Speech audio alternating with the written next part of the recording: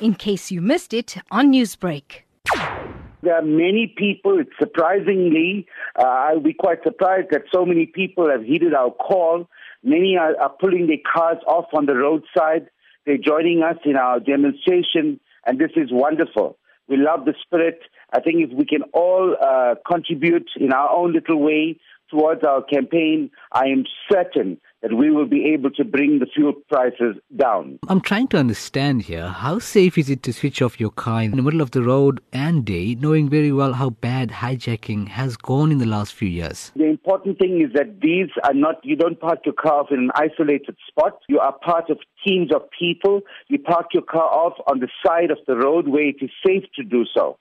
You cannot, obviously, it's irresponsible to find an isolated spot and go and park your car in the center of the road. We're not suggesting that people do that. We're saying that you converge, you do it together. South Africans must unite, speak about the price hikes, and it's only for 10 minutes. Parking off of the vehicles is for 10 minutes.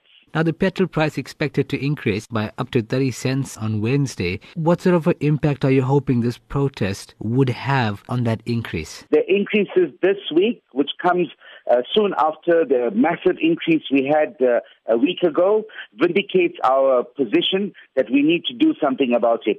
At the end of today, we are sending a letter off with a list of our demands to the president of this country, and we are calling on him to meet with us within 7 days. If he fails to meet with us, and if he fails to act in good faith, then we will be calling on South Africans to stage a shutdown. We will shut down all highways, all major roads, all freeways. What sort of consideration have you made in trying to get the public transport network on board, in creating muscle throughout your movement?